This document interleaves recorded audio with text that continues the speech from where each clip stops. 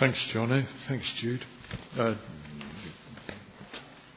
Jono. Whatever. It's too long. It's nice to be here. Yes. Yeah. It is good to be back. Thank you for the invitation.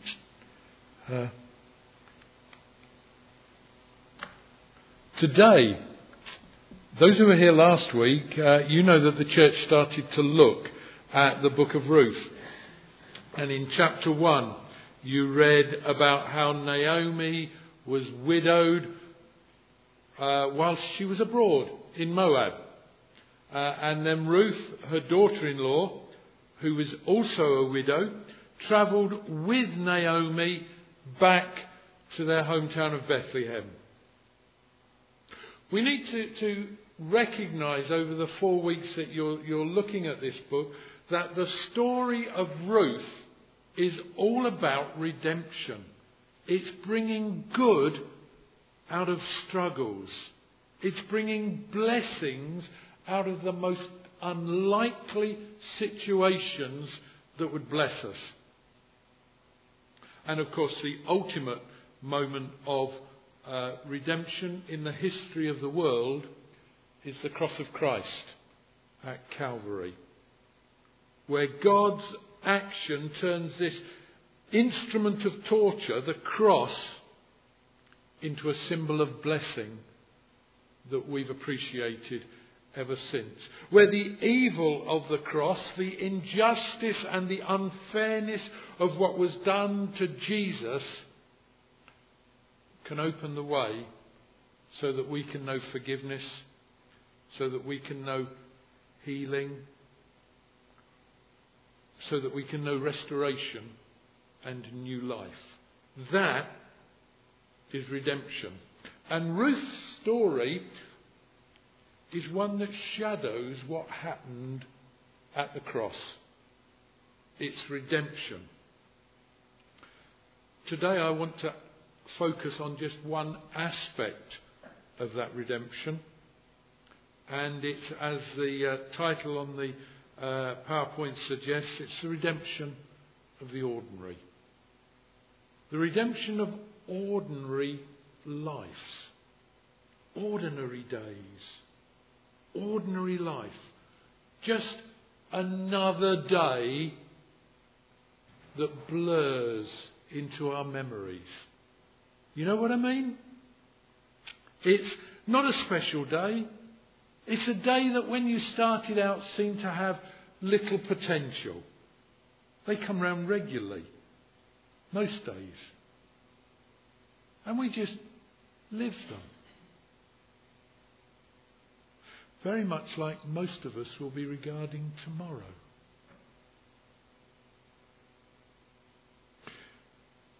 Christians these days seem to need big encounters.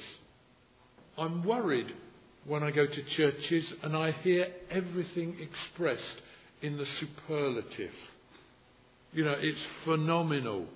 Because for most of us, most of our days seem ordinary.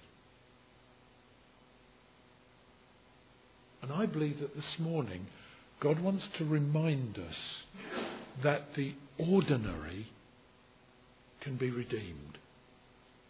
Something good can come out of the ordinary.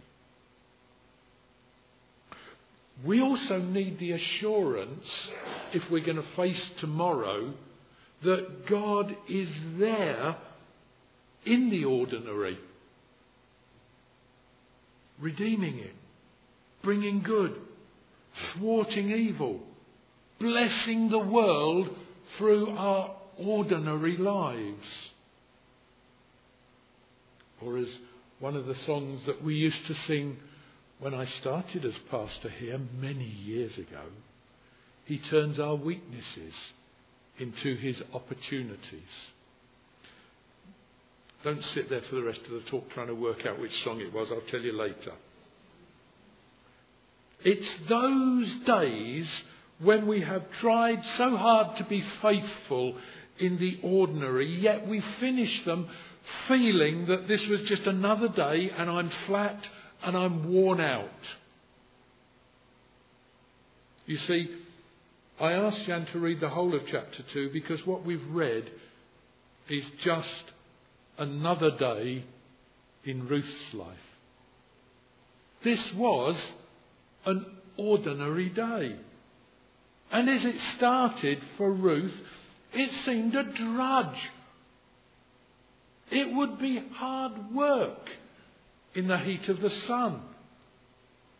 Ruth perhaps was apprehensive about going out into the fields.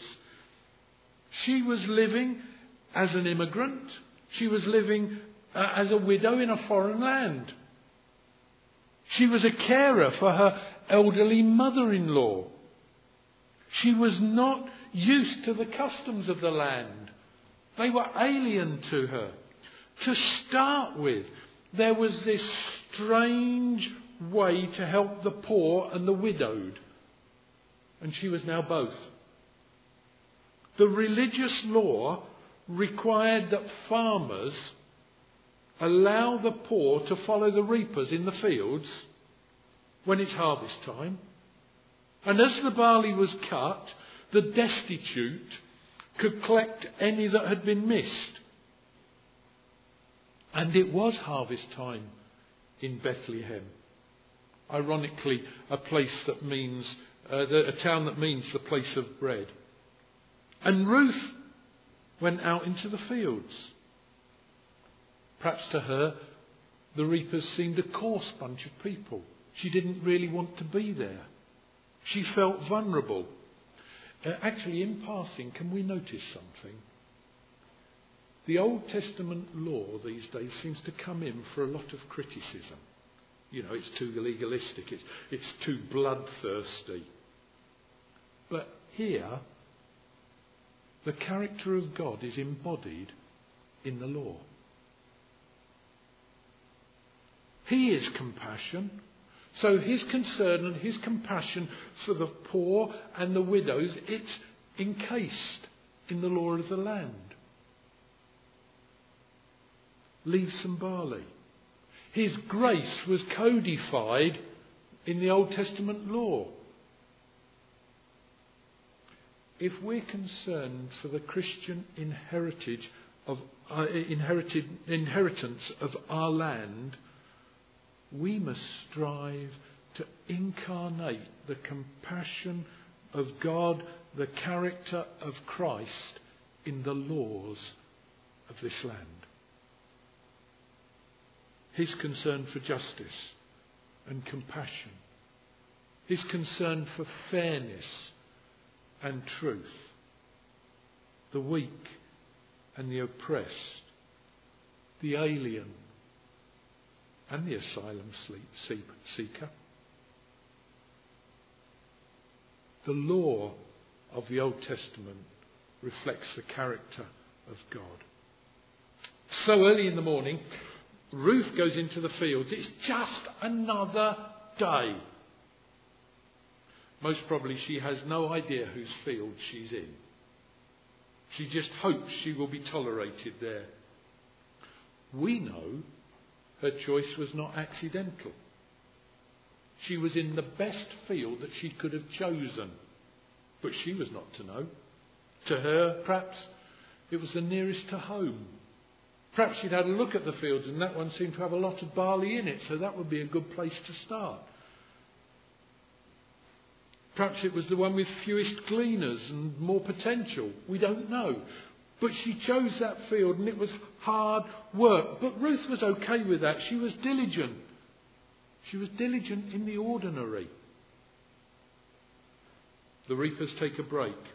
The owner, a man called Boaz, has arrived. Now, he's obviously a man of standing and a property owner.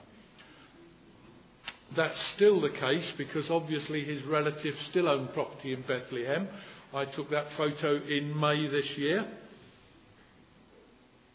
But the way he greets his workers shows that he's a godly person. He notices Ruth and asks his men about her. They too have been impressed by her. The foreman knows her story and explains it, and it's obvious Boaz has heard it too. And then Boaz speaks directly to Ruth. He says, "Stay in my fields. That way I can guarantee you'll be safe. Use my supply of water and food. That way you'll be refreshed. Your needs will be met. May God bless you." You see, we learn from Ruth that in our ordinary days, our redeeming God is at work. He's on our case. And we need to hear that. We need to understand it. We need to live it. We need to live it out at work, in our families, at home, in college, wherever. We need to know that God is at work in us, in the ordinary, in the days where we need to be diligent that perhaps might be a drudge. And His Holy Spirit is protecting us. He's providing for us. He's giving us our daily bread that we pray for. And Boaz says to Ruth, "May you be richly rewarded by the Lord, under whose wings you have come to take refuge." Wings of refuge. We live every day, each day, in the shadow of God's wings. That's what we're reminded of from Ruth.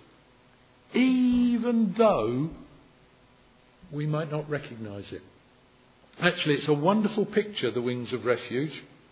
It's a wonderful picture. It's a word picture that's used often in the Old Testament, and it spills over into the New Testament. It's used, as you can see from the slide, it's used in the Psalms particularly. And as you read through those, "Hide me in the shadow of your wings," people take refuge in the shadow of your wings. "I will take refuge. You are my help. I sing in the shadows. Whoever dwells in the shelter of the Most High will rest in the shadow of the Almighty." You see what a picture it is. It's a picture of safety and protection. It's a picture of refuge, of provision and help. And Boaz is reminding Ruth that in the ordinary days of life, all of this comes her way. It's a picture of refreshment, of rest, of family. It's a picture of loyalty, of hope, of sacrifice. It's a picture of what God is doing in our world in the ordinary. Every day He's giving us those things we need. Refuge, provision, help, refreshment, rest. It's our needs for a Monday. And the day after that too. Let me just lob in at this point a controversial thought. Just to provoke. Here's a couple of references. And it's that image of God as the protective bird. One from Isaiah. "The owl will nest there and lay eggs. She will hatch them and care for her young under the shadow of her wings." And then it's one that Jesus picks up in Matthew 23. "Jerusalem, Jerusalem, you who kill the prophets and stone those who sent to you. How often have I longed to gather your children together as a hen gathers her chicks under her wings, and you were not willing." Will you notice that both in Isaiah and in Matthew, the picture of finding refuge under the wings is a feminine picture. It's her wings. The image of God is as a protective bird is a female image in the Bible. As I say, I just lob it in to be provocative. Jesus uses that female image of himself and of God's protection. Mother God, Father God. Let's get back to the story and let's not be provocative any longer. Boaz goes back to his men and he instructs them to leave extra barley for Ruth so that she can collect it. So much so that when she returns to Naomi, her mother-in-law, in the evening, the older woman is amazed at how much barley Ruth has collected. That is until she discovers it was Boaz's field. And Naomi explains to Ruth how Boaz is a relative. In fact, he is a very specific relative. One who stands, in the words of the Bible, as a kinsman redeemer in law. The nearest word or the nearest concept that we have to that is as a guardian. Stands as a guardian in law. And again, it's the Old Testament law reflecting the character of God. To protect, to care for, to redeem. And the kinsman redeemer had some very specific roles that reflected God's care, the character of God. By law, these guardians were required to protect their family. And they had to protect the vulnerable members of the family, their interests. They had to provide for widows after the husband had died. They had to settle debts. If land had been sold, family land had been sold to meet a debt, they had to buy back the land.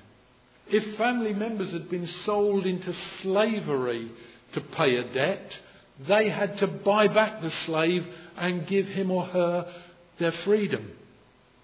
And if the family had been hurt, then the kinsman redeemer, the guardian, was to avenge the wrongs done to the family. I'm sure that you will meet again this idea of protection, of the guardian, of the kinsman redeemer in the next couple of weeks. But in her ordinary day, because it had just been an ordinary day in the fields as far as Ruth is concerned, in her ordinary day, Ruth had encountered her Redeemer. And isn't that our prayer as we go through the ordinary? That our God will walk with us in the ordinary and we will encounter by the power of his Holy Spirit Jesus Christ, our Redeemer, as we go through life. But it took Naomi to point out what a blessing Ruth had had that day. Ruth had just gone through the day without realising who it was she had encountered. An ordinary day had been redeemed, and it wasn't by accident that Ruth was where she was. It wasn't by accident that she met who she did. It was God ordained. His Spirit was at work in the ordinary. And tomorrow we'll do what we need to do. I hope we will all do it well, to the best of our ability, diligently, in all conscience. I trust that we will be faithful in the way that we conduct ourselves before God. And Ruth's story reminds us how God honours that way of living. How he uses it. How he inhabits our daily lives by his Spirit. Maybe, just maybe, you won't recognise our Redeemer when he's alongside. We will know His provision for our lives, His protection, His guidance, His blessing, His grace. But it might take someone else to point it out to us. Because you see, He's not just going to be in us, but He's going to roll out His story through us. He's going to roll out His big plan into our world, into our ordinary lives, through our lives to other people. We don't just live our story, our ordinary story. We live His extraordinary story day by day. We inhabit His story, and His story becomes our story even in ordinary days. Ruth and Boaz were part of God's big plan. They actually feature in the ancestors of Christ listed in the New Testament, in Luke's Gospel.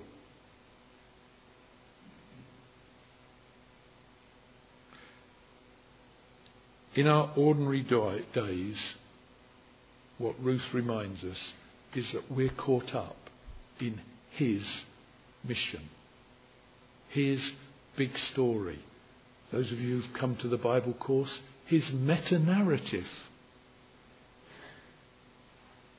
And as I said, we will need each other to recognise God's activity in our lives, to point it out, to say, look, here, see, God's redemption in your life, through your life. You're there, in His will, in His plan, rolling out His mission. Even in the ordinary, in ordinary days, like any other. Like tomorrow, unpromising, perhaps challenging. But it's always another opportunity for God to reveal His grace, not just to us, but through us to the world. And if you don't believe me, go home and read again the second chapter of Ruth, because God does use ordinary days. So what I would encourage you to do this week is cherish the ordinary. Let's pray about tomorrow, shall we? Father God, this time tomorrow we will be in a very different place, doing something very different. For many of us, it will just seem like an ordinary day. We pray that you will take our ordinary sacrifice